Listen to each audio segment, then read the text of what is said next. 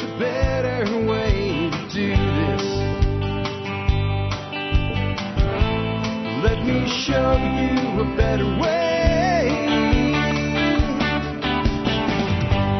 You don't have to be another face in the crowd.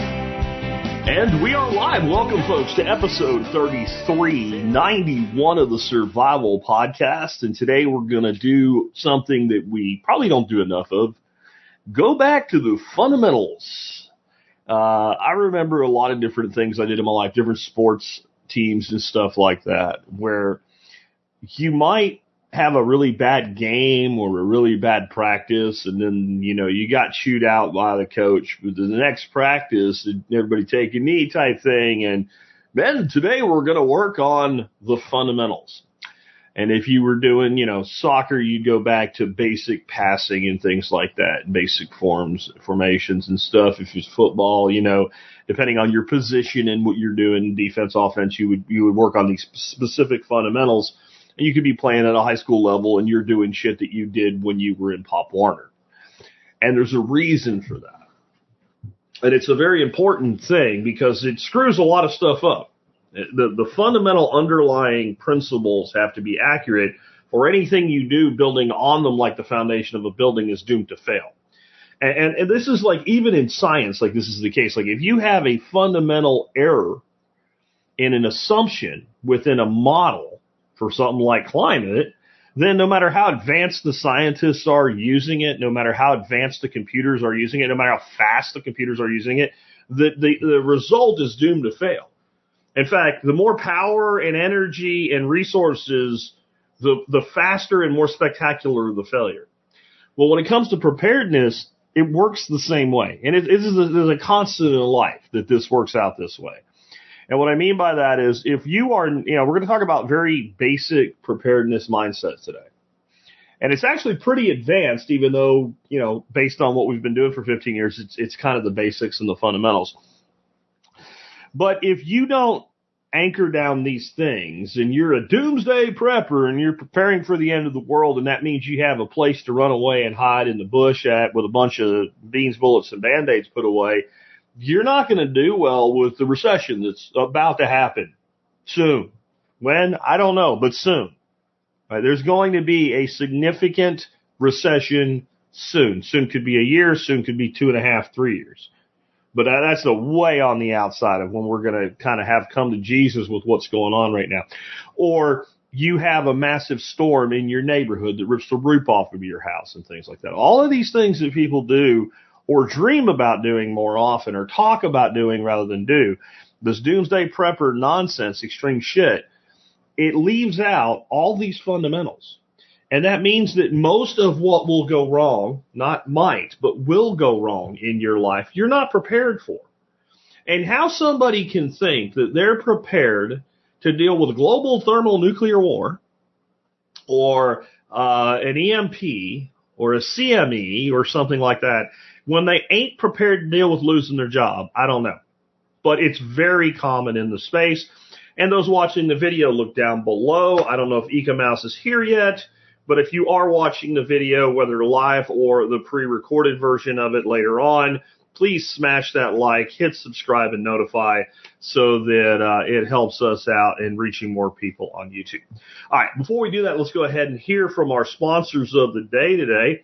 Sponsor of the day, number one today, is Start9 Embassy Servers. How about you take back control of your digital sovereignty? Start9 can help you do just that. You can do, kind of cool stuff like run a Bitcoin node or a Bitcoin Lightning node. That's all well and good. You can also do and set up end-to-end encrypted messaging. You can have access to your files from anywhere in the world fully encrypted using your own computer hardware, your own apps, your own infrastructure instead of somebody else's. You can get off the cloud.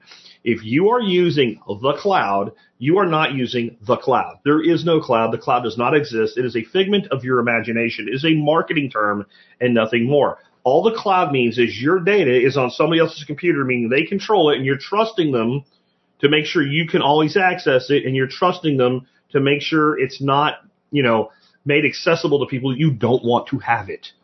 Don't do that. You can take complete control of your digital sovereignty with Start9, and you can get a discount of 9% off all embassy servers if you're a member of the MSB. Next up today, and I just like to always run these guys together because they fit together so nicely, Above Phone, where you can take back your tech. Once you take back your digital sovereignty with your networking, how about you take back the technology that you walk around with that mobile device all over the place, with all those apps that spy on you, with the providers spying on you, and the manufacturer of the phone itself spying on you, Apple, the carriers, all the apps, everybody's spying on you. Everybody's recording your information. And you have to deal with censorship on top of it all. So in exchange for them taking all your personal private data away from you, you get to have them censor what you're allowed to do and see and function with. It doesn't have to be that way. Check out Above Phone, and remember, if you want to get an Above Phone, MSB is covered for a year and a half just with the discount for Above Phone. $75 off any of the phones at AbovePhone.com with the discount code that is in the MSB. All right. Now, one more thing real quick, and I just want to be real quick with this one. Just a reminder, I'm going to be gone. I am leaving Friday. I won't be back until Tuesday. And while I'm gone, I'm going to be in Camden, Tennessee with the Self-Reliance Festival. John Willis and Nicole Sauce are throwing this shindig. It's going to be awesome. I assume if you are coming in real life, you've gotten your tickets long ago. But if you've wanted to come but you just can't get up there, check it out. You can get a virtual pass for the Self-Reliance Festival. They're available now. Recordings of all the presentations, etc. You can even interact with us. So check that out, and please consider coming to Camden if you can, and if not, again, get that virtual pass. With that, let's go ahead and dig on into this. And again, this is a fundamental episode, and this is going to go back to some of the earliest work I did in the preparedness space. Starting out with kind of the fundamental, not what to do, but the fundamental mindset that I approached everything that we teach with from the very beginning. So when I started the Survival Podcast, I wanted to have some things that were unique. Now, they wouldn't be that no one ever thought of anything like it before, because then it would be, well, nonsense, because humans have been preparing for disaster for as long as humans have, applied their prefrontal cortex to looking to the future and saying, hey, what can go wrong? So I didn't want to reinvent the wheel, but I wanted a fundamental way of presenting the information that would be unique. And I wanted something to hang everything on. And that became modern survivalism. So back in 2008, when I had done no episodes of the show, and I wanted to figure out what was going to be kind of my brand, what was it going to be based on, I started thinking of all these different mindset things, and I started thinking about what I wanted to teach. And I realized, do I think it's a good idea that you learn how to use a map and a compass to orient yourself and navigate? Yeah. Does that mean I think we should throw away GPSs? No. You see what I'm saying? Do I think it's a good idea to know how to make a friction fire? Yes. Does that mean I think you should throw away your Bic lighters, your ferrocerium rods, your blowtorch? No. Right? I believe that we use all the technology that humans have developed, but we always need to have redundancies and backups. And the term I came up with that was modern survivalism, and that a person who was following the modern survival mindset would be a modern survivalist. So I went to Google, and if you don't know this, there's a thing called Boolean search, which means there's different things you can do to manipulate search results. And one thing you can do is really the most simple thing is put quotation marks around a phrase. So you would quote modern survival, end quote, search. And if you do that, it will only find results that have that exact phrase that way. It could be a whole sentence. And when I did that with modern survival and modern survivalist, I saw no instances at all of it, except for things like the sentence would end with modern and then begin with survival, right? But there was no such thing as that. So I built that, and then I decided, well, then we need to have I really like threes when it comes to presentations. And there would be three things that would encompass what the modern survival mindset was. And they were threat probability, disaster impact, and the inverse ratio of those two things. And everything comes off of that. That's why I'm going back to it 15 years in the future, and I'm going back to that because everything we teach is based on that. So what is threat probability? Threat probability is how likely is it that you'll see this disaster and have to deal with it in your life. And what everybody thinks when they hear this, the concept of disaster, survivalism, preparedness is something that you make a movie about. A giant comet hitting the planet like Thor's hammer and annihilating the planet and ending all life.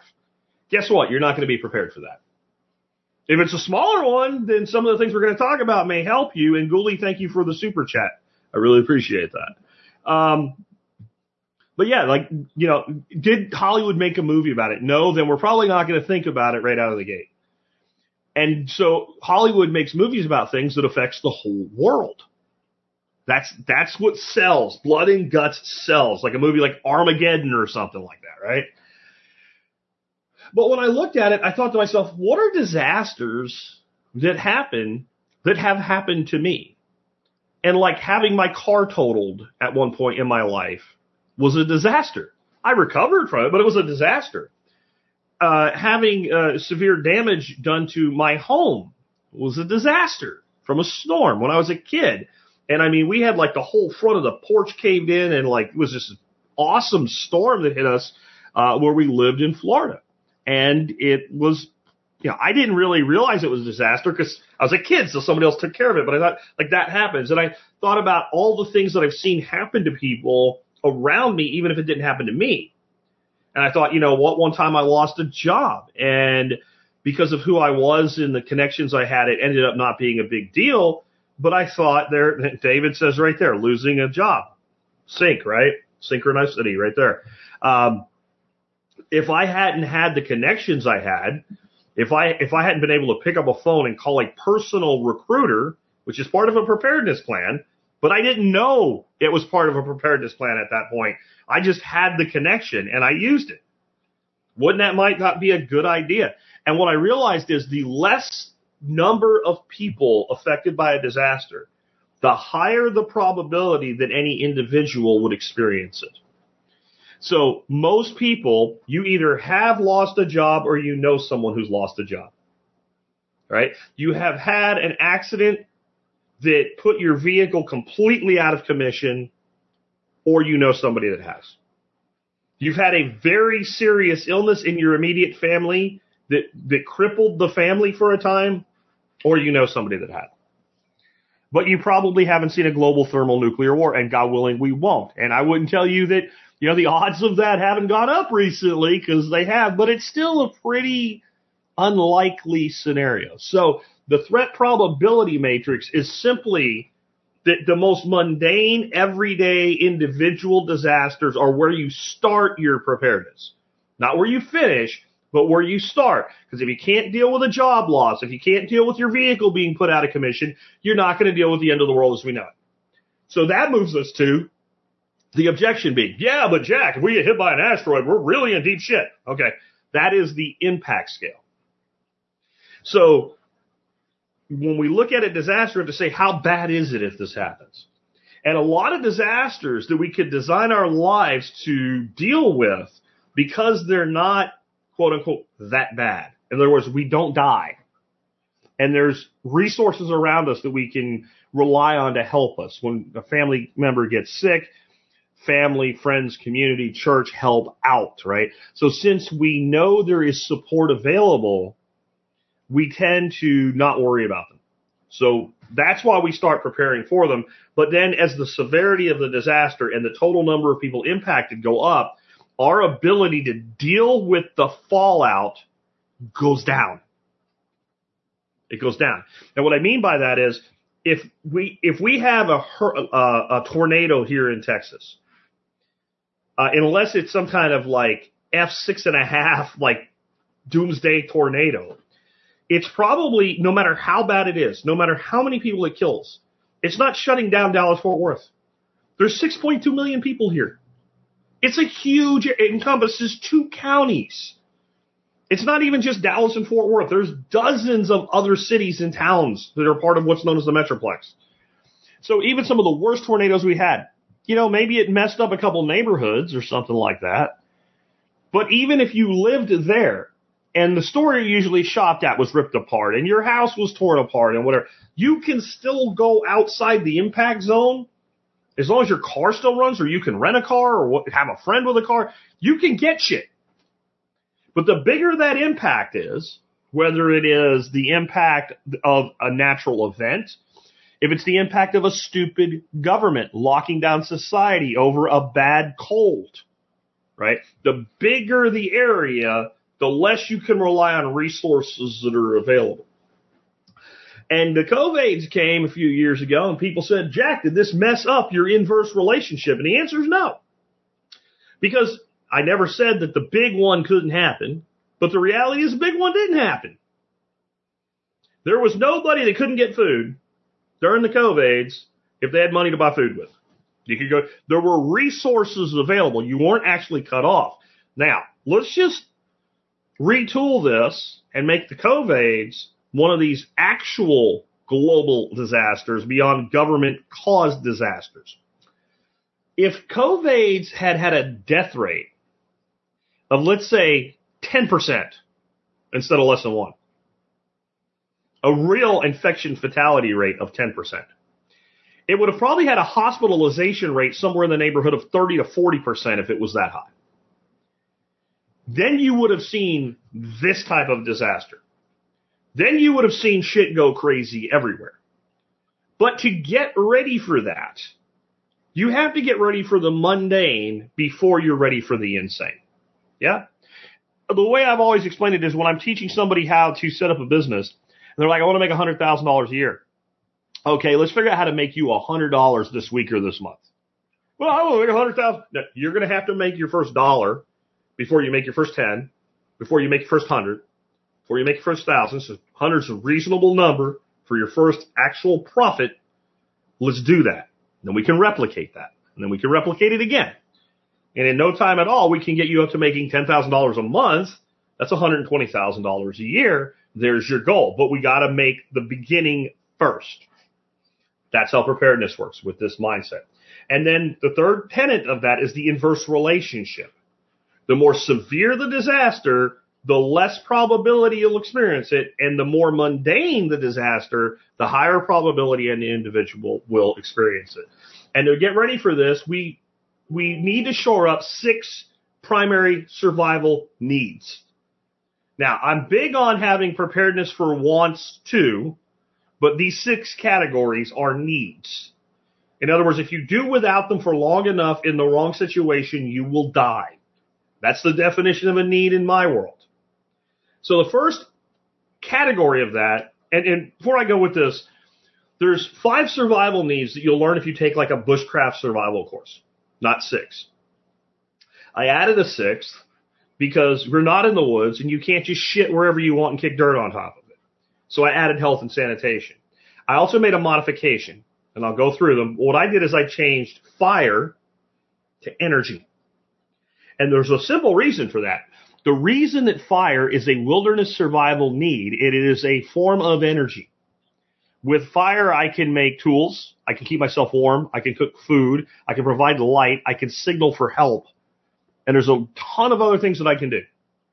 All because it is a form of energy. And in the wilderness, you're not going to have a lot of other options for energy. You're not going to fabricate a frickin' generator out of acorns and a seashell, right? But you can make fire. But at home, we have other forms of energy that we can create redundancy for. So the 5 that became 6 are food, water, shelter, security, energy, health, and sanitation. And let's go through them. What do we do about food? Simple, easiest thing to do. Get your ass a notebook or some notebook paper or some paper off your printer and staple it together and throw it on the counter. But notebooks are a great thing. Little 66-cent composition book, something like that. Because you can do other things with it because you're only going to need a little bit of it for this first thing. I want you to journal your food consumption. Everybody says eat what you store and store what you eat. But no one I know teaches, and maybe they do now, but I mean, I haven't seen anybody in 15 years, the concept of journaling your food consumption. How are you going to eat what you store what you eat and eat what you store if you're not absolutely sure what you eat? And I think most people think they know, but do you really?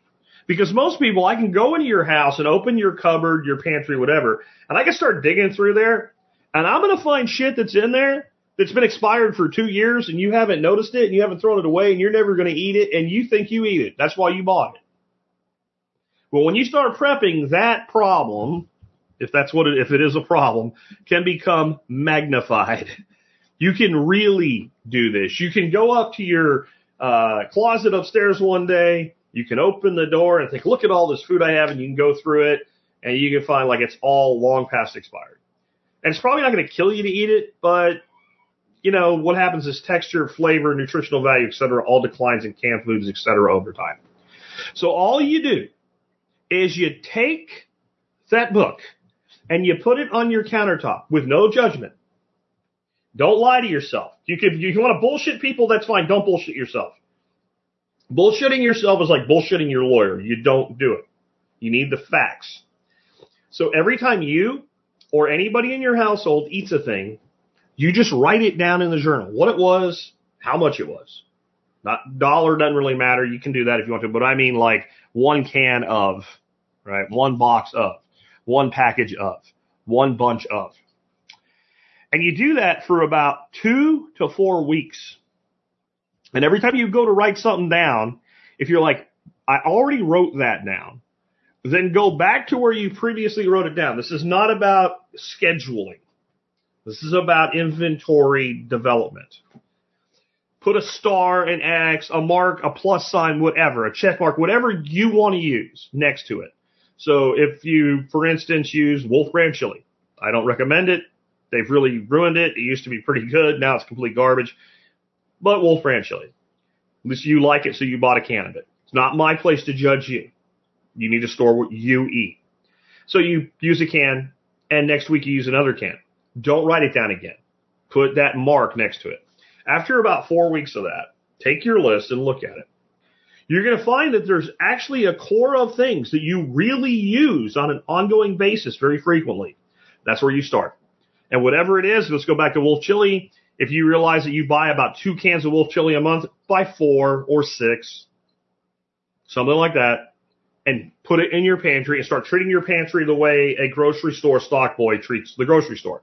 Put the new stuff in the back and the old stuff in the front, so you draw from the front and front your merchandise. All right? Very simple. And you do that until you have 2 weeks worth of that food. Now you have a journal and you know how much you use every 2 weeks, because now you know, you don't think, you know, and you can keep running this journal as you're developing your pantry. And once you get 2 weeks of a particular item, stop it. Go back to buying the exact amount that you would normally buy if you weren't doing this, and pick another item or 2 or 3 and do it with that item. And go through all of the items that you regularly use until you have 2 weeks of extra of that item. If it's something you only use a couple times a month, then start branching out to those items. But once you get 2 weeks worth of all your regular use items, all you have to do is do it again. And when you do it again, I mean, just basically start over and do it again, you'll have 1 month, 4 weeks worth of those items. Now, do it one more time. Double it again. Do what you did to get to 1 month again. You'll have 60 days. 60 days is a magic number. 60 days of the most common things that you use in your home for food will get you through 90% of what can go wrong. It would have gotten you through any of the concerns over the COVIDs. When you guys are freaking out, I'm trying to buy wheat berries. Right? They're in the middle of the COVIDs. And one of the reasons I'm doing this is like, when COVID started, I was like, what do I do? What do I do? I'm like, this was all so easy to do for so long. Now it's hard. This is the time to prepare while it's easy. So you get yourself to 60 days, you are in great shape. If you want to do more than that, God bless you, go forth and do so. But I think that as you're getting the fundamentals set up, 60 days is plenty. And you can do this. It'll take you the better part of a year for most people. You can do it with a reluctant spouse. They won't even know you did it. They'll have no idea. Oh, well, we have a lot of stuff in here. Yep, we sure do. That's right, honey. Go get some more. Here's your list. Go to the store, honey. Get some more food. Real simple. And then, as you're doing that, I recommend everybody to some level, and there's discussion going on in the live chat here about this, become a producer. Do something. Put in a square foot garden. Put in a simple hydroponic system. Do something. Start figuring out where you can gather and forage local food. I know some places around here. I see people just collecting 5-gallon buckets full of pecans. There's some parks and there's like some like office areas and stuff like that where they've just put pecans in as a landscaping tree, and no one gives a shit. If nobody picks it up, it's all going to rot, or the squirrels are going to eat them, or they're going to sprout and get mowed down by the landscapers or whatever. And so you can go out and just collect food. Hunting, fishing, foraging, gardening, some level become a producer. Learn to preserve food. Once you know how to preserve food, you can go down the farmer's market at the end of the season, and instead of growing your own green beans, sometimes you can buy like a bushel of freaking green beans for almost nothing because people are trying to get rid of it at the end of the season before it goes off.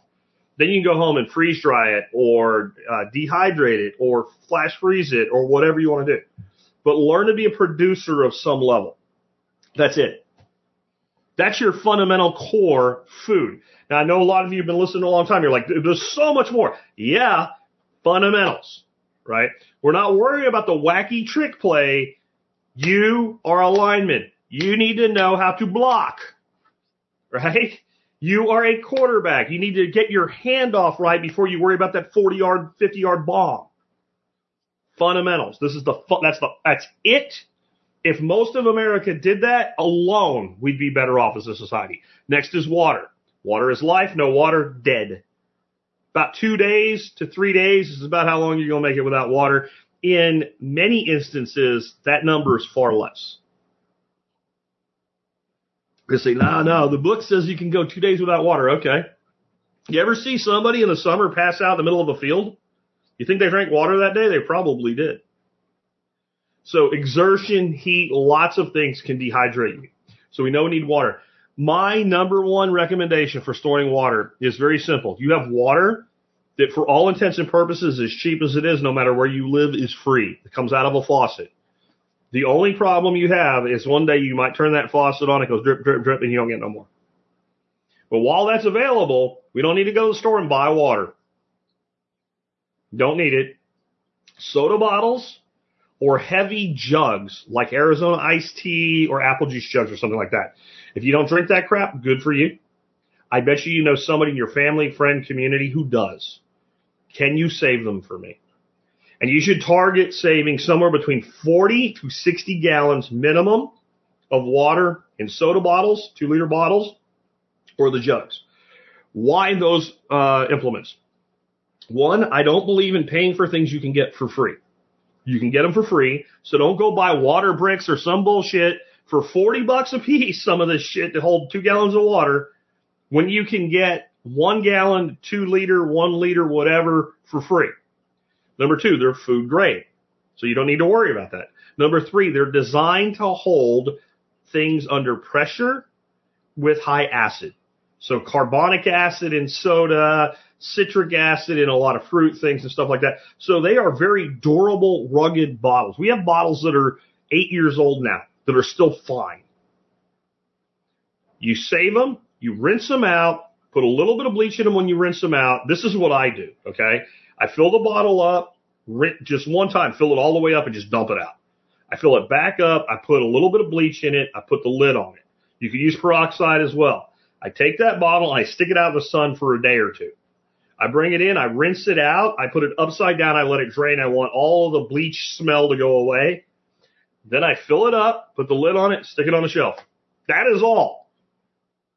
There's nothing is going to spoil in your water. There is nothing in your water. There's no food for bacteria in your water. If your water you put in the bottle is not safe 6 months from now, it wasn't safe when you put it in the bottle. Don't make this hard. You know, don't go out there trying to get dehydrated water that you have to add water to rehydrate, right? That's an empty bottle. It's a joke if you didn't get it, right? Water in the bottle, done.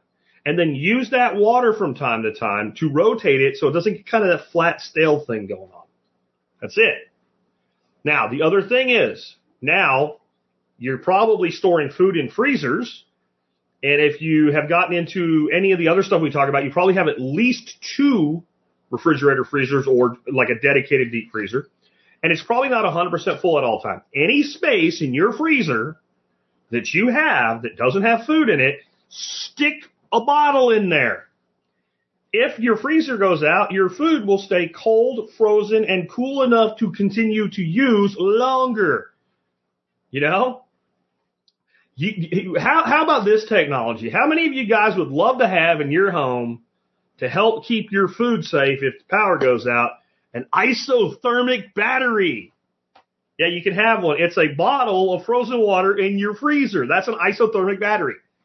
The other side of it is, if you need water, you take it out and it defrosts and you have water. It's multitasking. So that's 90% of your need for water.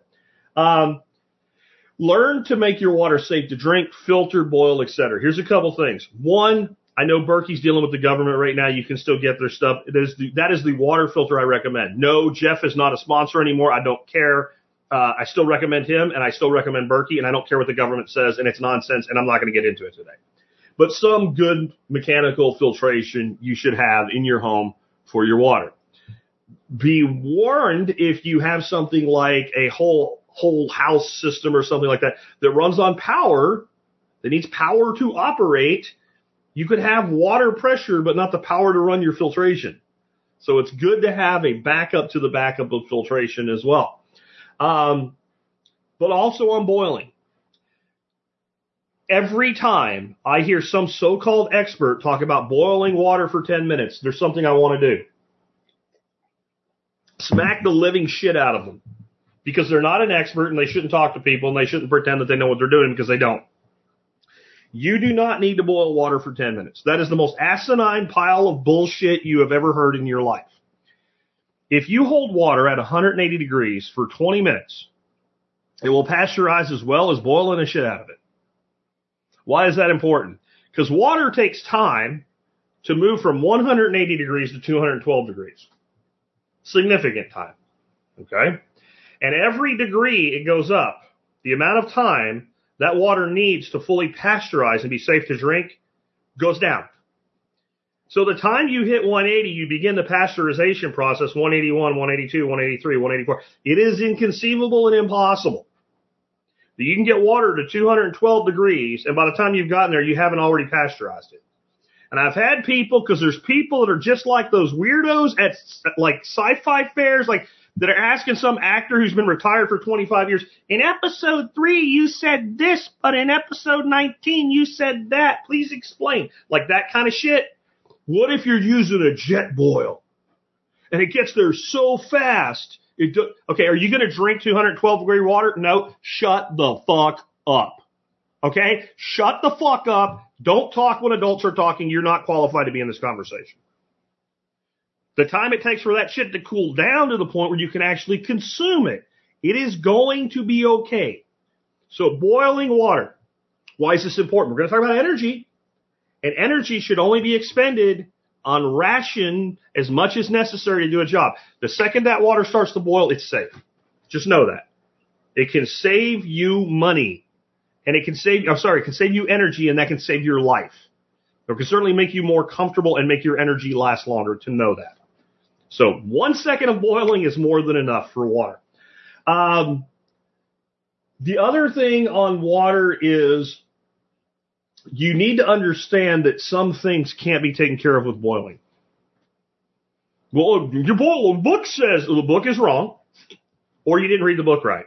Here's what I mean. If you have something like radioactive particles, if you have inorganic minerals, right, that are in there that are toxic levels, all boiling does is create evaporation, and solids and minerals and elements remain behind, and you actually increase the concentration. So that's why there's a place for boiling and for filtering both. because you don't know what you might be dealing with in any individual situation. And then I really recommend, once you get that basic water storage down, consider going larger scale, rain catchment, things like that, poly tanks, IBCs, what have you, whether you do rain catchment or you just simply set it up in a place where it's not going to go bad on you, because the big thing there is algae and things like that from sunlight. But I've seen people do things like string together 10 IBCs. That's 3,000 gallons, by the way. Somewhere around that, because it could be 270s or 330s, I think, are the size, but somewhere around 3,000 gallons. Pull them all together, all on the same level. Garden hose in one side, garden hose out the other side. And when they water, they just simply move water through the IBCs, and that way the water's always rotated, doesn't get stale, and they always have that water on reserve. So I don't care how you do it, but getting to a larger reserve of water, if you can, good idea, but at least 40 to 60 gallons of water, soda bottles, iced tea jugs, whatever. And there's a big reason for that, and that's because water's heavy, and a kid can carry a 1 gallon jug of water. It can go with you. It can be moved around. It can be refilled. It can become part of your life. I want this stuff to be part of your life even when times are not tough. So that's what we use. Like, we will end up going through almost all of our stored water. In fact, we'll go through all of it easily at our workshop, just from drinking water that goes in the jugs for people and making coffee. We'll go through every drop of it, and it'll get completely refilled. But we use it all the time anyway. We'll fill up the dog's dish with the water, fill the jugs back up, put them on the shelf, take the new jugs out. That'll fill the dog's water next time and constantly be rotated. So one way or another, develop this into your life. And it is so easy to store water. I don't know why everybody isn't doing it. The fact that people panic during hurricanes and run out and buy 6 cases of water from Best Buy and then complain that they paid $1.50 a bottle for water from a store that doesn't want to sell you water by the case is asinine. We live in a place with basically free, clean water brought to our house all the time. Lewis Black, a comedian, I remember listening to him before I even started this show, doing a comedy routine. Only in America would there be a place where, like, free, clean water comes to your tap. And you're like, no, fuck that. I'm going to go pay $9 for a bottle of water. You know how Lewis Black is, if you know who I'm talking about. Definitely. All right, moving on. Let's talk about shelter. This is one that gets overlooked because unless you're homeless, I got a shelter. Well, things happen to shelters, like you have to leave or roofs get ripped off. And this is the way we need to think. Like, having a bug out location, great idea. I'm going to call that an advanced strategy. It takes significant financial resources to maintain a second place that you can just go move into and live at in comfort. It's a great idea. But I'm going to be, that's not a fundamental. That's an advanced strategy. So with shelter, one of the things you need is, if something goes wrong, a place you can go to that you can count on, whether this is an exchange agreement with a family member, whether this is a plan to live as a camper for a while or whatever. One way, you need some place that you can go that you can absolutely count on. You need a well thought out evacuation plan. Let me explain what a well thought out evacuation plan is. It is not, we will drive up Interstate 81 to my sister's. That is a poorly planned evacuation plan, because you don't know that you're going to be able to go to your sister's. You don't know that you're going to be able to use Interstate 81. You don't know any of that. That's the whole point. We can't know the unknown. So what do we need? We need 3 places we can go. And we need 3 different routes to get to each of those 3 locations. We need that. That is a minimum of your if you tell me you have that, I'm like, you have a well thought out evacuation plan. There's a show that I did. If you just go to the site, thesurvivalpodcast.com, and type in documentation, I've done it as rewinds a couple times too. I did it back when the show was 100 and something. And I go through exactly how to put all of this into a documentation package. But one of the things in there is you should have printouts of maps off Google Maps or whatever with the 3 different routes to the 3 different locations in like a 3-ring binder. Boom, locked up. There should be one in both of your cars and one in your house. And if you have kids that are old enough to drive, they should have one too, plus the rest of the documentation that I won't get into today. Along each of those routes, each of the 3 routes to each of the 3 locations should have 3 rally points. These are places like fast food places you can stop, right? A rest stop, whatever. Some place you can pull your car into and wait a little bit and you won't get yelled at in most situations. That's why we need 3, because they're not always most situations. At that location, that way if you're here and your significant other's here and one of you is home and the other one's not going to go home and you're going to go to rally point, you're going to go to location Alpha, which is your Aunt Sue's, and then you can meet at rally point 1. Yeah? And if you get to rally point 1 and you can't stay there, you go to rally point 2, and if you can't stay there, you go to rally point 3. And if you can't stay there, you go all the way on to the destination. Because why wouldn't you be able to stay there? Because martial law's been declared, and they're like, move along, move along. Officer Schultz, kick his ass, he didn't move along. I'll do what I want. Boom, now you're in prison, jail, whatever. Beat to shit, sprayed, bit by a dog, in the back of a paddy wagon, and you can't help your family. And the reason, why would you do that? Because you didn't have a plan of where to go next. Once you have a plan of where to go next, move along, okay. If you have any comms available, you let your other party know. Rally point 1 is a bust. Go to 2. What if you just have to go? I recommend you have some sort of dead drop dummy marker device.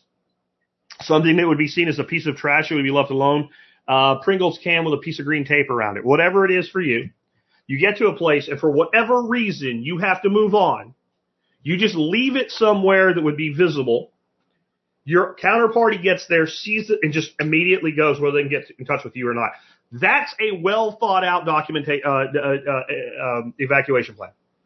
Anything short of that is not well thought out. Trust me, I sat and I thought about this. In fact, tomorrow's episode on Expert Counsel, I'm going to be doing a question for hunting in Colorado. And part of my answer is I'm going to start at the end. You've just killed a deer. Now what? How did we get there? And what do we do next? And that's how I've thought about this. I'm evacuating. Now what? I've made it to my rally point. The other person's not there. Now what? I made it to my rally point, and some dude that looks like he spends 19 hours a day in the gym is threatening to kick my ass if I don't leave, and he has a dog and a gun and 5 other guys like him and pepper spray. Now what? That's how you get this kind of planning done. You think about the end, and the middle, and how we get from each point. And if you don't do that, you don't get a complete plan. Now, all that said, for evacuation, you know what I want you to do if you can? I want you to stay home. All your stuff's here. All your comfort items, all the food you've stored, all the backup energy, everything that you've done to make your life resilient is in your home. The last thing you want to do is bug out. We do this because you might have to. When I was a kid, there was a sewage treatment plant not far from my house. They had a massive chlorine leak. It ended up not being a big deal, but they didn't know. And the Duval County Sheriff's Department came to our door, pounded on the door, and said, "Get the out now." It was not, "Sir, we would like you to leave if it pleases you." It was, "You're leaving now or we're going to drag you out of here." And they went to it was an apartment complex. They went to every apartment and said, "Get the fuck out." And we had to leave. So you might have to, but you only do it if you have to. So what we also need is ways to stay home. Now this could be, especially in places with a lot of storms and shit, tarps and tools.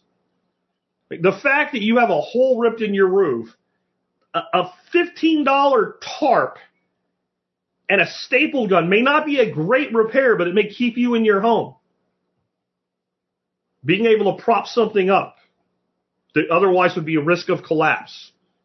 We had, when I lived in an apartment with Dorothy when I first met her, kind of unrelated but related, somebody with a car obviously, right? Somebody fell asleep driving their car. And we lived on a second floor, and they slammed our stairs. Like, we're sitting in the apartment, the whole building rocks. We come out, and the stairs had slid down about a foot. And, like, can we go down or whatever? And, I'm kind of, like, pushing with my foot. And basically figure out, like, it's not going anywhere. And the apartment management wanted us to go get a hotel for God knows how long. And what we ended up coming up with was went down to Home Depot, picked up some 4x4s, and put in some temporary braces until the stairs could be replaced. Now, that's not directly applicable to what I'm talking about, but it could be a situation like that. So knowing how to do things to keep your home livable, and I really think it makes a lot of sense to have some form of a good portable shelter, whether it's a camper, a really great tent, anything. Because you never know when you may have to rely on it, or you may have to rely on it for other means. I used to have an RV. I don't anymore. My plan for the RV was, even when I wasn't using it, if there was ever like a real pandemic where people were really needing to be quarantined and stuff, and I had some members of my family, you know who you are, who do absolutely the square root of jack shit to be prepared. And they're like, oh, we're going to Uncle Jack's house? You're going to the camper, especially if you might be contaminated with something, right? But maybe I would use it for myself, right? So I think having a good tent, something that can be improvised into a shelter if necessary, because you never know when you might need it. There's your shelter taken care of. Security.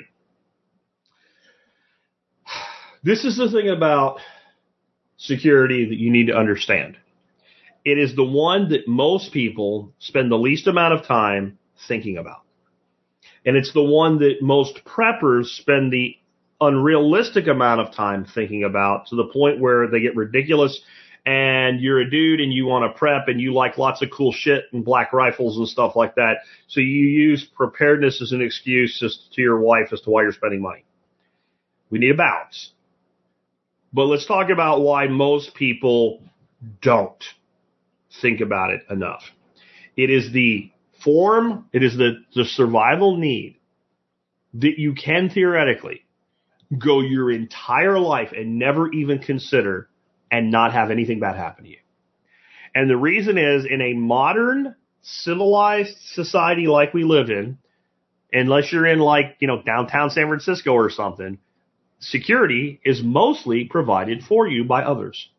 Law enforcement, the threat of law enforcement, just the fact that other people walking around in general don't take shit from people and don't let people be victimized, again, in most areas. So people that live in nice places, low crime rates, they can never think about security. You know the type. Well, what would ever happen here? Nothing would ever happen here. We have a gated community. La, la, la. Karen, okay, sure. But they could be right. And most people get through their life and nothing ever happens to them. No one ever physically attacks them. This is the other side of it. And this is why the people that maybe overdo it are not wrong. Completely anyway. If you need it, the amount of time you can do without security is a micro millisecond. The second someone's trying to kill you, if you have no means of defense, no situational awareness, whatever, you're gone. You're gone. You're dead. If somebody walks up behind you and hits you in the head with a ball-peen hammer, you're going to fall down on the ground and probably bleed to death and die. And you might not even know what happened. So that's situational awareness plus the means of defense, right? So what do we do for security? One, develop operational security and situational awareness. I do not consider it overkill that I do not take the same route every time I leave my house, even if I'm going to the same place. I am not a person that is easy to pattern. You can't say every day Jack leaves his house and drives this way down 9 Mile Bridge Road and goes out to, this place and makes a right. Like even just taking my grandkids to meet their mommy at nighttime after they've been here all day, I take different routes. Right? Just that part of that is operational security. Another part of that, though, is situational awareness. If I always take the same route, some shit could be going on over here, but I always go that way. I don't know. So I'm always paying attention. Is how many houses are for sale? Is there like a big bunch of cars always showing up at this one place? Is it like that dude dealing dope or something? Like, I just want to know what's going on. I don't want to bother anybody, but I want to know what's going on. I want operational intelligence of what's going on around. So you got to start there. Definitely consider being armed. Again, that 1 second you needed it and you didn't have it, you're dead. The consequences are so much worse in general. The world is a harsh and violent place. Look what just went on in Israel. Look what just went. I'm going to tell you right now, there are a lot of people that are in the Israeli military that have access to weapons when they're not on duty. A lot, not enough. And the average citizen, it's not easy like it is here to just have a gun on you at all times in Israel. If, 10% of the average Israelis walking around had a concealed handgun on them, there still would have been a horrible, horrible situation, but it would have been better. It would have been better. And you don't know when something like that can happen here or in a place that you happen to be in. You don't think that 50 people can get together and decide, hey, let's just go kill a bunch of people because we're pissed about whatever, insert reason here, insert group here. So that's when you're talking about a mass event. But individually, you took the wrong turn coming out of a building, going back to your car, you ended up in a place you look a little disoriented. Hey, man, what are you doing? I'll kick your ass. You're going to kick all of our, and there's 3 dudes behind you. Make sure if there's any way you can be armed, that you do what's necessary to be armed and become a responsible armed citizen. I'll leave it at that on the security issue. Avoid the 3 S's. Stupid places, stupid things, and stupid people. And when you put the 3 of those together, you have a real good chance of being known as one of 3 things: the defendant, the patient, or the departed. You hear me? You start going to stupid places and doing stupid things with stupid people, you have a real chance of being known as the patient in the hospital bed, the defendant in front of a judge, or the departed in a casket. Avoid stupid places, stupid people, and stupid things at all costs. That will solve 99% of the security needs that most people have in their life. It's amazing when people start talking about like confrontation stuff. If you start asking them, well, how did this happen? 9 times out of 10, there I was minding my own business, getting drunk and mouthing people off and looking for a fight with my Marine buddies. Okay. Yeah. Nice job. Nice job. And I'll tell you a little side note there. Man, when I was in Panama, we had people because we had people come into country that were maybe temporarily there or whatever. There was a naval air station there. So we would have like a guy knew a guy he went to high school with, and he joined the Army and his buddy joined the Navy, and he was in country, and we would go out and party. We'd hit and go party with Marines. I'm just saying, like, especially off a ship in Panama, you just were asking to end up in a Panamanian jail, right? Don't do stupid places and stupid things in stupid places with stupid people. Not the Marines are stupid, but please put your crowns away, guys. I had to take that shot. Next, accept both the good and bad realities about security, in that there are some things that you may have to do that are inconvenient, but they're necessary. And so I like to break security into protocols and procedures, right? Procedures are how you do a thing. Protocols are the order in which things are done and the way that things are done under a given situation. So right now, if I get up and go outside, I'm not like head on a swivel, multiple weapons, telling my wife I'm going outside before I do, maybe asking somebody to come with me. If my grandkids want to go play in the backyard right now where we can see them, they can go out there with the dog. They're good. If shit's going down, then the protocol changes.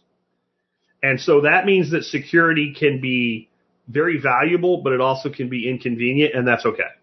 And you need to balance that without ruining your life. Moving on to energy. The first thing that you should do before you go out and buy like a whole house backup generator for $10,000 or whatever, and put $40 million worth of solar panels on your house and start making blimp-driven wind machines or whatever, like build a blackout kit. That's step one, because you probably have most of what you need. A blackout kit should include batteries, rechargeable batteries, flashlights, everything that you need to get your shit together at a most basic level if the power goes off in the middle of the night when it's dark.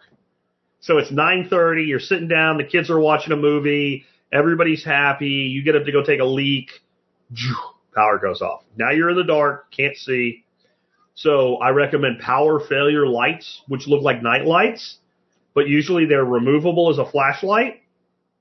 And as soon as the power goes off to that outlet, that light comes on. So power failure lights like that. That way, when you're taking a pee in the bathroom and you got your thing out and, you're going to turn around and bust your feet and it's actually dark in there because the door's shut, that power failure light comes on. You can at least see where you're going. You can grab it, you go to your blackout kit, and then you start putting your life back together. So a few of the like E-Tech City lanterns, a radio that runs on batteries, an emergency crank radio that runs on also batteries is even better. All that stuff, put that together. And if you have a really big house, maybe you put together two of them, one in each side of the house. Maybe you have one in the house and one out in the garage or the shop, but have a blackout kit. This is the first place you go when the power is out, and anything you need to start putting your life back together is in that blackout kit. It's not all your stuff. Your generator doesn't go in your blackout kit. Your blackout kit is so you can see what you're doing as you're getting your generator up and running if you don't have like an automatic backup generator, which most people are not going to have. Then get an inverter, an extension cord, and splitters, and practice using it from your car. 800-watt inverter clamped to a battery of your car will run your refrigerator. You can run your refrigerator for an hour, and then you can unplug it and run the cord out in the garage and run it for an hour, and you're good for another 4 or 5 hours if you don't keep opening the thing and looking at it. Right? An hour here, an hour there. You can't run everything, but you can run many things. You can recharge with that inverter, you can charge your phone. You can charge rechargeable batteries, etc. And I've talked about it. You can go to the site and look up inverter and find all kinds of information on what you can and can't do with an inverter.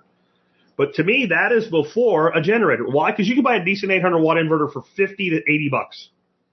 You probably have some extension cords. Pick up one or two more and get some little $2 three-way splitters, little orange hard splitters, the best ones. And there's all kinds of things that you can do. You can charge your laptop up. If there's still service, but you're just out of power, now you need to test this because some will and some won't work with an inverter. But like my modem back here, I can run my modem off my inverter. It'll run just fine. And that means I can still have internet access.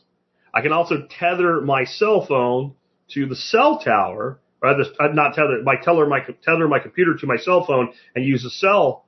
So have all types of plans on what you're going to do because having multiple options is best. Once you have an inverter, then I recommend either a generator or a battery bank or both. And generator is to me of all the things I have ever purchased in my life for preparedness.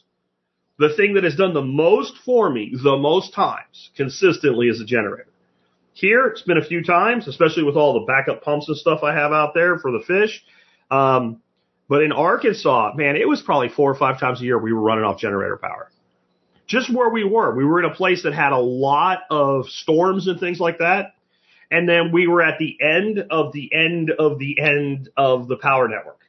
So it was very conceivable that most of the city could be turned back on and there could be 8 of us without power.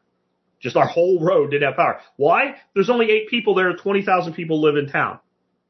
Well, we're going to take care of the 20,000 before the 8. I can't complain about that. So a generator, and once you have a generator, you need to store fuel. Now, I don't know if I started this. I definitely never saw anybody doing it before I started recommending it, but I recommend 12 cans of fuel. That's 60 gallons, 5 gallons apiece. And I recommend that you write with a big marker on each can a number, 1 through 12. And 1 is for January, 2 is for February. You can figure the rest out. Get up to 60 gallons. If it takes you 6 months, it takes you 6 months. If you buy 1 can and fill it up once a month for a year until you get fine, whatever your resources allow for, have them in a row, 1 through 12. When you get to January, assuming you start in January, take the 5-gallon can. When you're going to fill your car or your truck up, put the gas in your car or your truck. Throw it in the back of the truck. When you go fill the truck up, fill the can up, put it back. February, do can 2. March, do can 3. April, really easy not to forget. Somewhere around the 1st of each month when you're getting gas, dump the can in before you fill the vehicle up and fill the can up and put it back. You will always have 60 gallons of fuel on hand. It will never be more than a year old.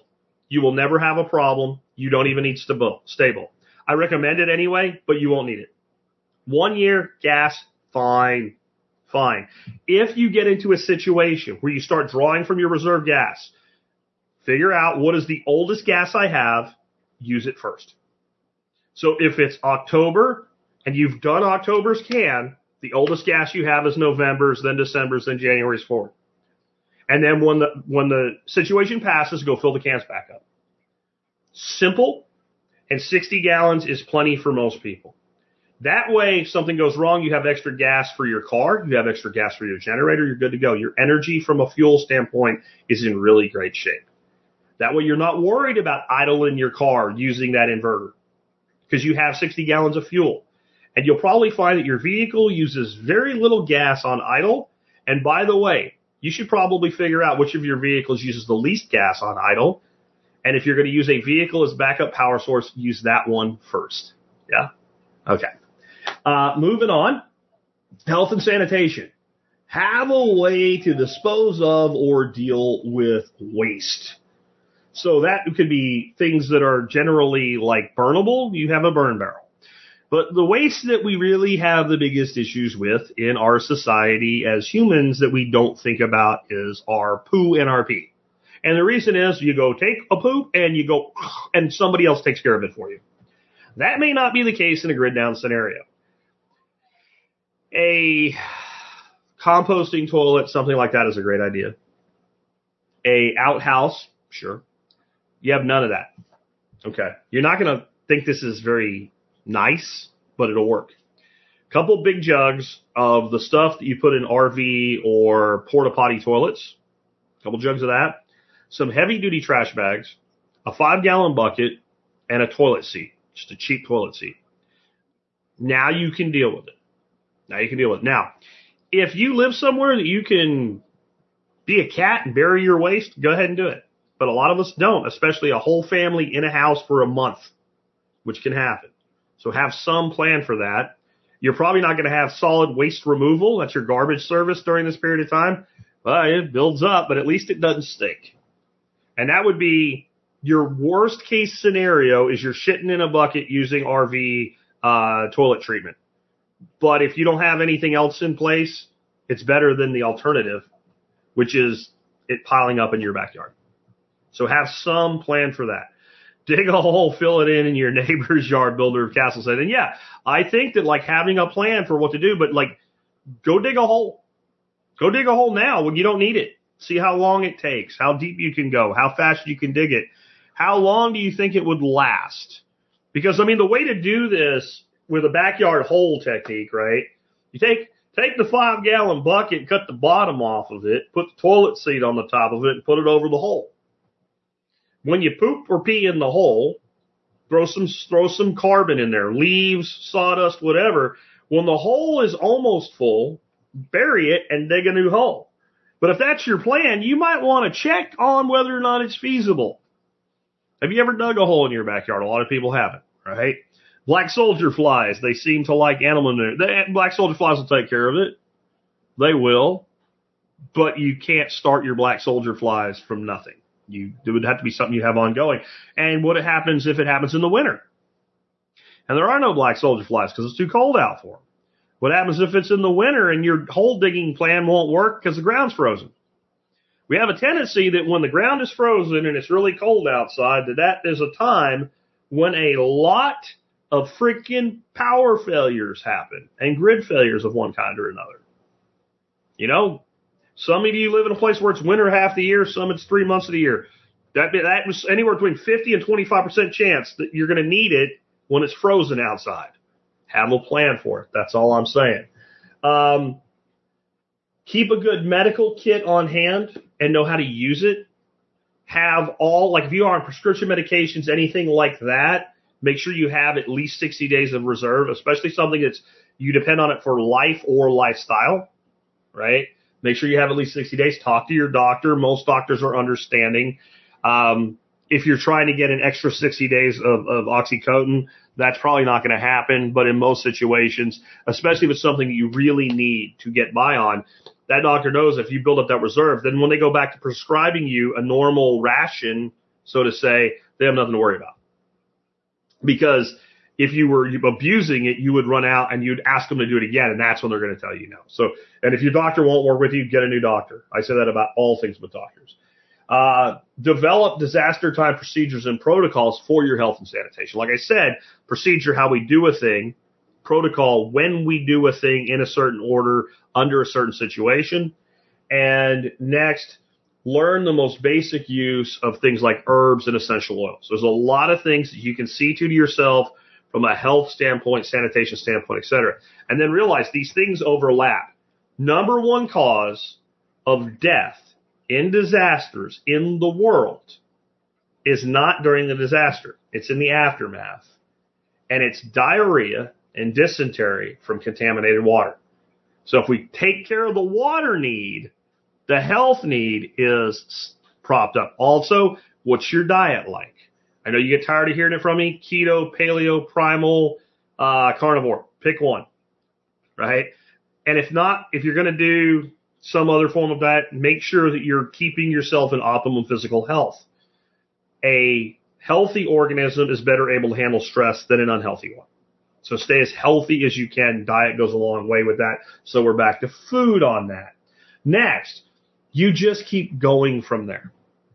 That's your fun. If you do that, you'll be in good shape. But here's some places to go next, and kind of concurrently as well, cash. Carry cash and have cash at home as well. I don't care what anybody says. Well, you need silver. If you are bartering silver, things went really bad. Things went really bad. You will barter vodka before you barter silver.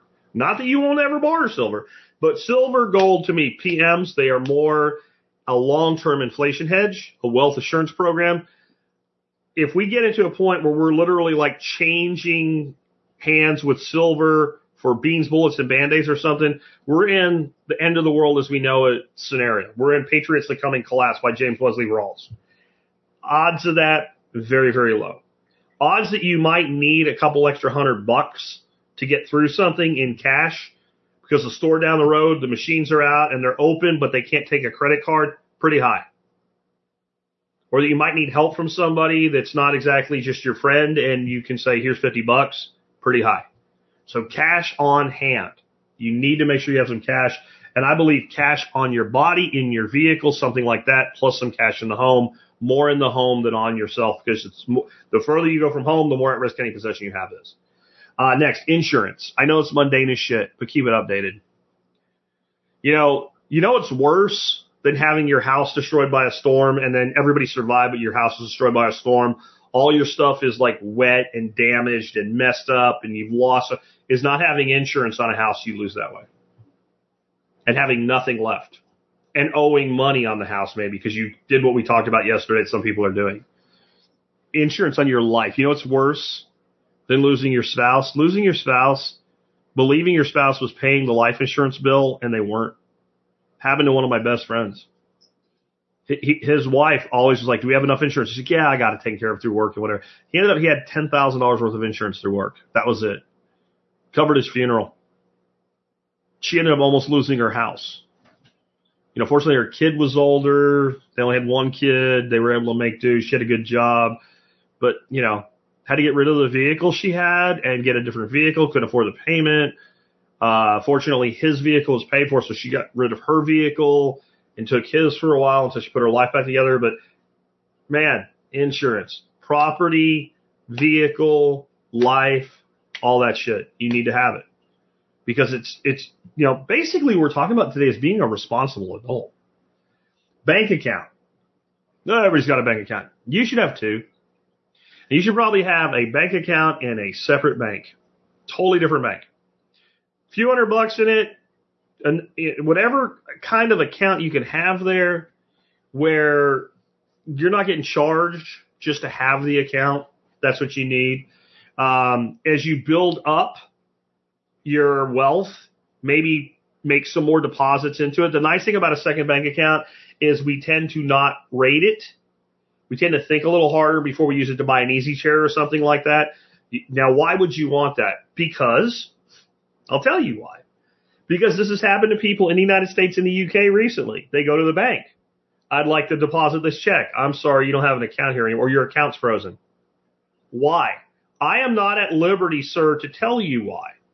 We've all seen this. It's happened to people.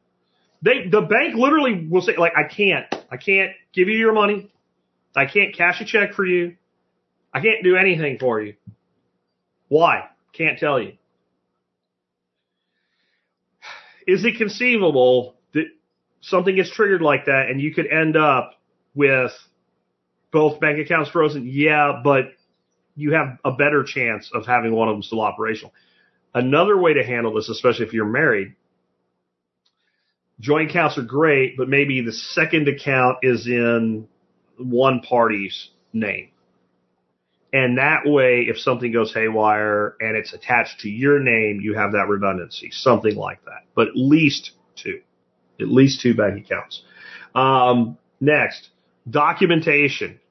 Build a documentation pack. Again, just go to thesurvivalpodcast.com, search bar, documentation. It covers everything.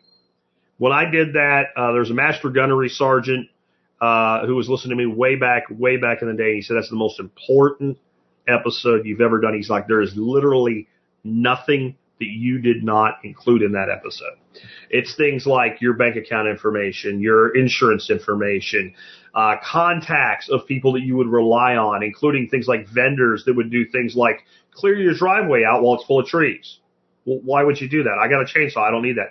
Okay, when the tree fell and went through the roof of your house, it injured you and you're not capable of doing it. When the tree fell, you're not home and your wife doesn't know how to use a chainsaw.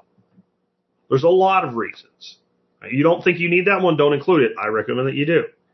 Well, when that happens and people are trying to get help, all those services are overwhelmed and they won't be able to help you anyway. No, the person that calls first is the first person to get help.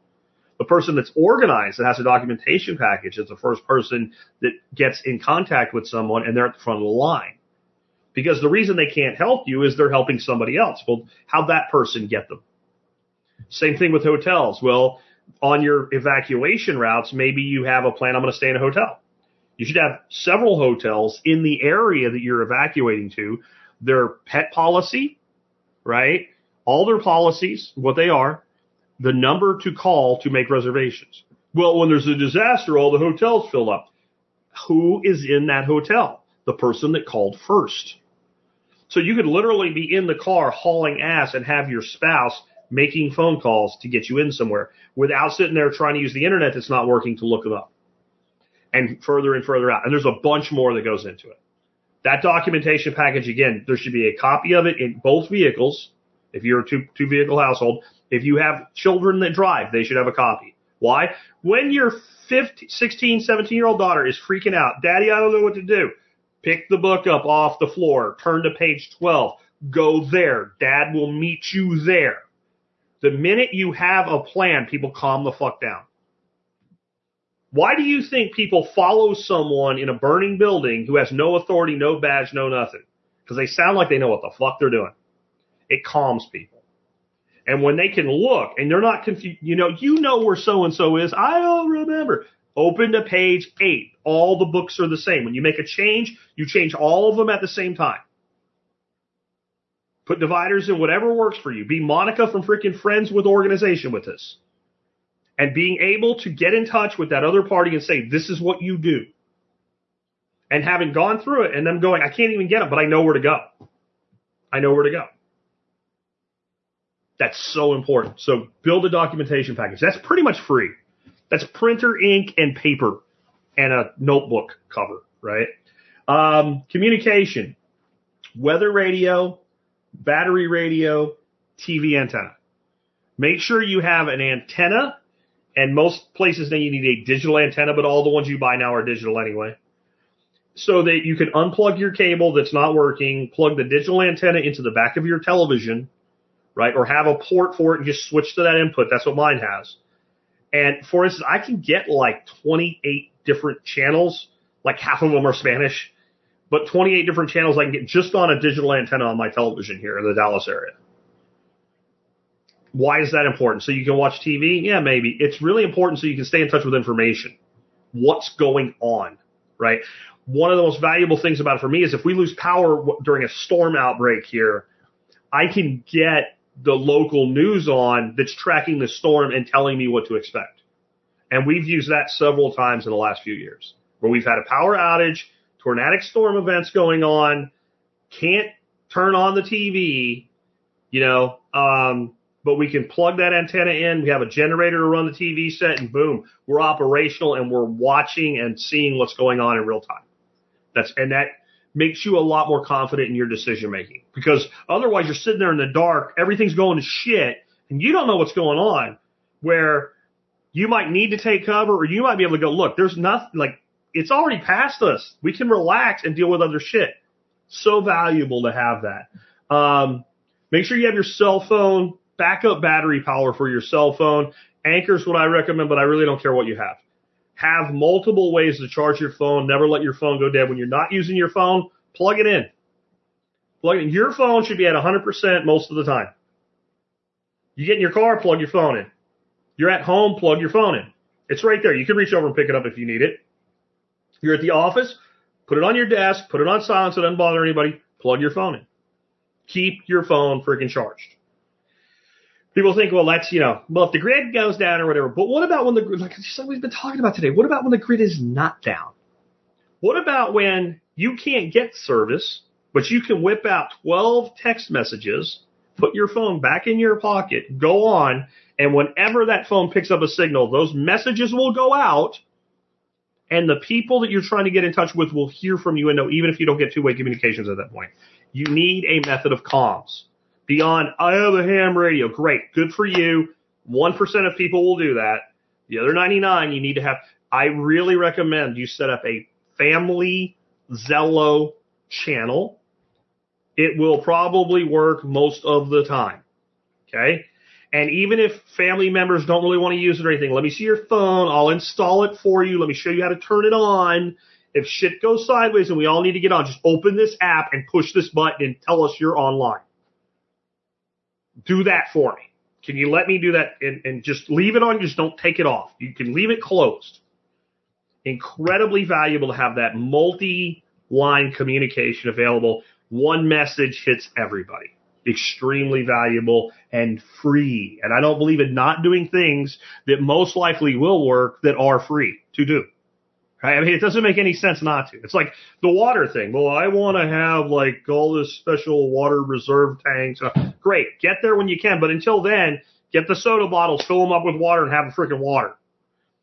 I want to have like this major radio network for my group. Great. Until then, or even in addition to that, install the freaking Zello app and get a family channel put together.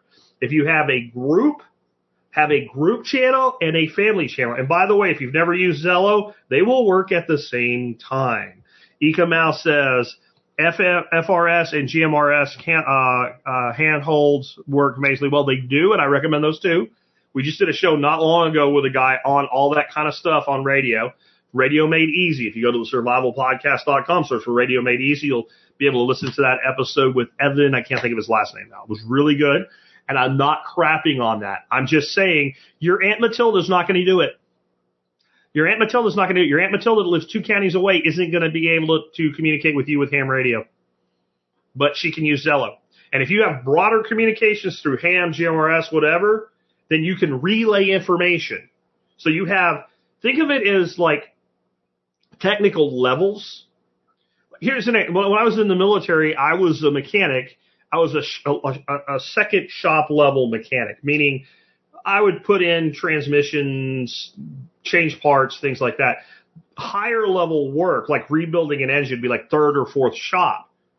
And so I would assess a vehicle and say, I can't, even if I know how, I'm not authorized to do this, and I would send it up the chain. So we could do that with comms, where people that are higher level comms technicians are able to then relay information through other means that are outside of that level of communications. Simple. And a 72-hour kit. Everybody should have a 72-hour kit. Everybody should have a 72-hour kit.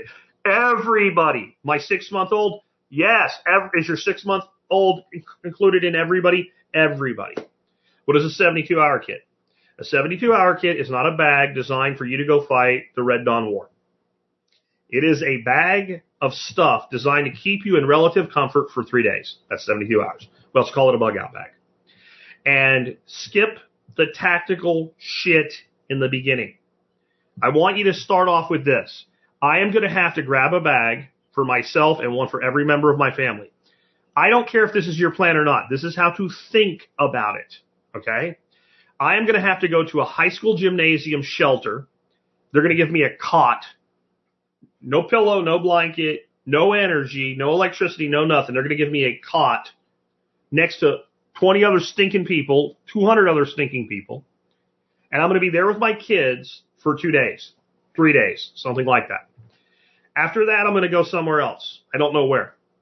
What's in that bag? It's probably not a Glock 19. Now, if you have a Glock 19, you probably own it because you carry it anyway. That's fine. But my point is, it's probably not a belt of ammo for a freaking M60 machine gun. It's probably not an entrenching tool, right? It's probably, number one, clothes to change into because you don't want to wear the same stinking clothes for 3 days. It's probably basic hygiene, right? It's probably some basic snack food that's going to be fine even though it's not in a refrigerator. It's going to be the stuff that's going to keep you, like, it's like going camping or more like going on a sleepover at a friend's house. What would you take? Overnight bag, 3 days worth. Yeah? Why? Because you probably have enough stuff in your house that you already have a bag that you can use and improvise for every single member of your family. And if not, pretty inexpensive. You don't need a super badass tactical bag for this. Eventually you might have one, but if you have nothing, use what you have. If you go in your closet, your kid's closet, their drawers, etc., you're going to find a whole bunch of clothing that's perfectly serviceable that you never wear. 3 shirts, 3 pairs of underwear, 3 pairs of socks, 1 pair of shorts, 1 pair of pants. Put them in the bag. How far have you just come? How much have you spent? No money. You've just made space, right? You just made space, and you do that for everybody in the family. Then you start thinking, what do the kids eat? What do I eat? What's easy to eat? What lasts a long time? Food goes at the top of the bag. And when you add stuff to the bag, you take the food out and you put the food at the top of the bag. Because of all the things in the bag, the thing that most needs to be rotated out is the food. So you take common food that you would normally snack on, and now you're going to go to a baseball game or something, you're going to take some snack food with you. Take it out of the bag, put new food in the bag. Simple. Easy. Right? Simple and easy. No problem. Right? Build that up. Then if you want to expand it, you can go to the survivalpodcast.com, put in bug out bag. I've gone through like everything you can think of putting into a bug out bag. And what you'll learn when you do that is I ain't going to put all this shit in one bag. You might spread some of it out amongst the family, and some of it you'll say, that's not for me. You have to be able to move. Then we can build something larger like a vehicle kit bag that we don't have to put on our back. But first, every person in the family should have a bag that they know where to go get. If that sheriff's deputy comes to your house, bangs on the door and says, get out now. Because it can happen. If it's happened before, it will happen again. It may not be you, but it could be. That's it. If you do those things, you are so far ahead of 95% of people, and the most important thing in the world will happen to you. It will be available to you if you end up in a disaster, and that is the ability to fucking think. The ability to think. And if you've never had any training that stresses that ability to think, you may not realize how hard it is to think in that situation. One of the courses I took when I was in the Army was called Combat Lifesavers. And they obviously can't, like, stab a guy in the neck and have him bleeding to death, right? And then say if you don't save him, he's going to die, right? That would not be, it might be effective training, but it's not moral training. But what they'll do is they'll have a guy with an injury. When you're getting tested, you'll come up to treat the injury. And this course, you're not trying to be a doctor. You're trying to keep him alive long enough to get him in a helicopter the hell out. That's it. It's just, what can you do to keep this guy alive for the next 10 minutes that otherwise he would die? And one person's there grading you, and they'll give you the feedback. You hear this, you felt that, whatever, because maybe the guy's supposed to be unconscious and can't give you information. So you need to know when you check this, did you feel a pulse or whatever? And he's just telling you, giving you the feedback and grading you. There's another instructor. He's in your ear, and he might be screaming at you. You're killing him. He's going to fucking die because you're too stupid to know you're doing the wrong thing. And he'll say that when you're doing the right thing and stress you. Or he might get in your other ear and start whispering to you. Are you sure that's right? Are you sure? Whispering like Biden, like creepy Biden sniffing you, right? Stress you out. And every place you go, every station you get graded on, they'll change that stress level. And when you can do something at 3 o'clock in the morning in freezing rain with a flashlight in your mouth, right, you have developed the ability to do it, right? You have developed the ability to save, to do that thing, and to do it well. And until you can do it like that, you don't really know how to do it. You don't really know how to do it. So we need to develop those skill sets until we can do them cold. And we have a duty, in my opinion, to do this. Everything I've just talked about, this is how I honestly feel. There is no way that we should be able to spend somewhere between $10,000 and $30,000 per student, depending on where you are in the United States and what grade level we're talking, for 13 years, K through 12, and have young people come out of high school and not know any of this. It's a sin as a society, in my opinion. This is just being a responsible adult. And if there was one thing I could say to people to kind of break through why this is important, why you should care about this, if you won't help yourself, why would anybody else? We have a society of people that just expect somebody will take care of it. Well, the real world doesn't work that way, honey. It doesn't work that way at all, sweetie. All right? You could end up in situations where no one gives a shit that you're about to die, or that somebody you care about is about to die, or be seriously injured, or starve, or dehydrate, or have an injury that's painful that you could have done something to mitigate, but you don't know how and you don't have what you need. It's up to us to do this for ourselves. Let's take a few questions, and then we will wrap up. Ghoulie, thanks for the $5 super chat. Ecomouth says, how many people have considered geolocating supply caches with a topo map and 8-digit confirmation? Yeah, like supply caches are a really great idea. Say that's an advanced strategy, though. That's certainly not a fundamental thing. And just remember something about this. Like, there's a lot of stuff that's out there that is kind of TV movie oriented. There's nothing wrong with caching some supplies at another location. But if you do that, those are supplies that you own that you don't have where you are. So you could end up with all of this stuff distributed, and then you need it, and you're stuck at home. So balance is the key there. I'm not saying not to do it. I'm just saying balance is the key. Backwoods says, not related to discussion, but I'm heading to Texas for a few days to visit some family. Is there anything worth seeing or doing around Dallas or Tyler or anywhere in between? I don't, that really is outside discussion. The Dallas Zoo is pretty badass. Dallas Botanical Gardens are pretty badass. There's also, I can't remember what it's called, but there's a thing in Dallas that's like an aquarium and like birds and like it's an indoor zoo almost. I can't remember what it's called, but it is really freaking cool. I'm not big on the Dallas side. I am a Fort Worth guy, and I've lived in Fort Worth for the last 10 years. And even before that, I've spent most of my time on this side of the Metroplex. So not really sure what to tell you on that. Builder of castles, security, walking with sort of friends, usually women. I see something that says, leave this area now. I tell the women we need to leave, and they're like, why? Are you paranoid? What should I do? Tell them you're fucking leaving. Trust your gut. Many years ago, I had this happen with my wife, Dorothy. I was wearing a really nice watch and my ring, and, you know, I was dressed nice. And we parked in downtown Allentown. And Allentown, Pennsylvania can be nice or shitty, depending on where you were. We were kind of in the shitty part. And what happened is we were going to a store, and we ended up parking like several blocks from the store by accident. And we're like, screw it, we'll just walk. And we're walking, and a group of young men were standing there, and the one guy looks at me.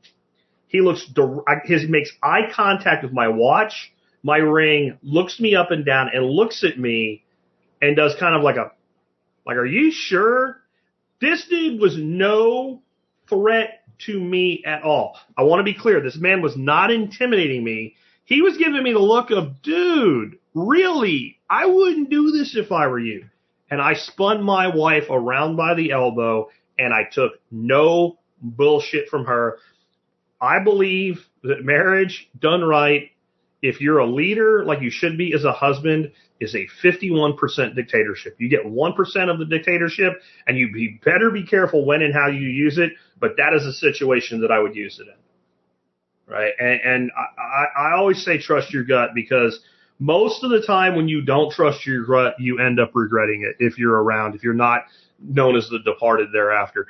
Ecomouse says, how many can honestly say they can locate, set up, and secure a tent to the ground in the dark by feel and by knowledge? And adding clement weather for further understanding. Yes, setting up a tent in the dark, in the cold, in the rain is not fun. And I can tell you for a fact that it's not fun because I watch it happen every year here. Not every year. Most years, it will rain the day people show up for my workshop. Most years. It just does. Wednesday night, it rains. And people get here after dark, and it's raining. And they have others with them to help them. And there are people that know how to set up a tent. They've done it before. They have people around them that know how to do it that have done it before. And it's still a real pain in the ass. So, yeah, my further advice on that is if you have like a tent that you're planning on using for shelter, unless you absolutely have to, don't even do it in the dark and in inclement weather. You're likely to end up with the interior wet, etc. If you can get by, sleep in a car, do whatever until it's light out and you can see what you're doing, wait. That would just be my particular advice. One more question here from the Rogue Banshee. Do you recommend a 72-hour kit, a get-home bag, or a combination of the two for everyday car kit? So I recommend a car kit that is independent of your 72-hour kit, and that should have with your 72-hour kit all that you need to get home, okay? And it should add enough to support you when you're out and you can't get home as well. So if you go to survivalpodcast.com and put in vehicle kit, it'd probably be the easiest way to find an episode on what I recommend to keep in your vehicle. Because I can't, that's a show. That's a show, right? So I can't do it here at the end, an hour and 30 minutes in. I am ready to wrap up. Want to remind you guys again, if you like the show and the work that we do, one of the ways you can really support us is become a member of the Members Support Brigade. If you do that, you'll get discounts that are available only to members and a bunch of other really cool stuff. If you're on the video right now, this is a list of the companies that do discounts for us. Yeah, ButcherBox is no longer a sponsor, but right now the discount code's still working, so I'll leave them in there. I'm not going to take it away.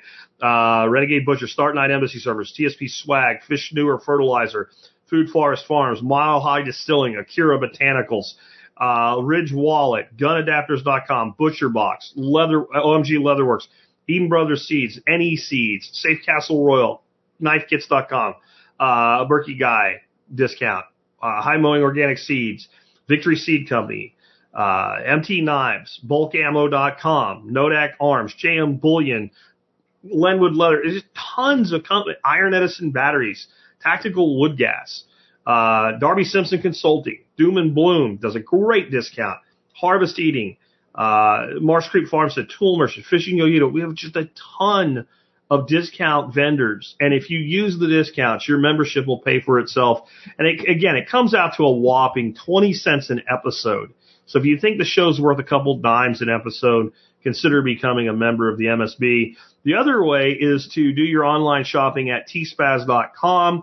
This price alert just came by me today. DeWalt has their cordless jigsaw on sale today for $138. Now, this is the bare tool model.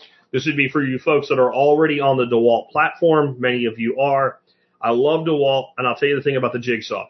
It is the power tool, when it comes to cordless power tools, that everybody buys last. And there's the reason why. What does everybody buy first, unless they buy a multi-tool kit? They buy a drill.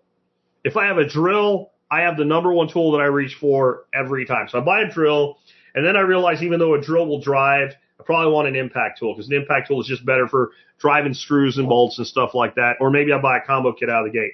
Then I realize I need to cut shit. So I'm probably going to buy a circular saw, a skill saw, right? And I'm going to buy a Sawzall.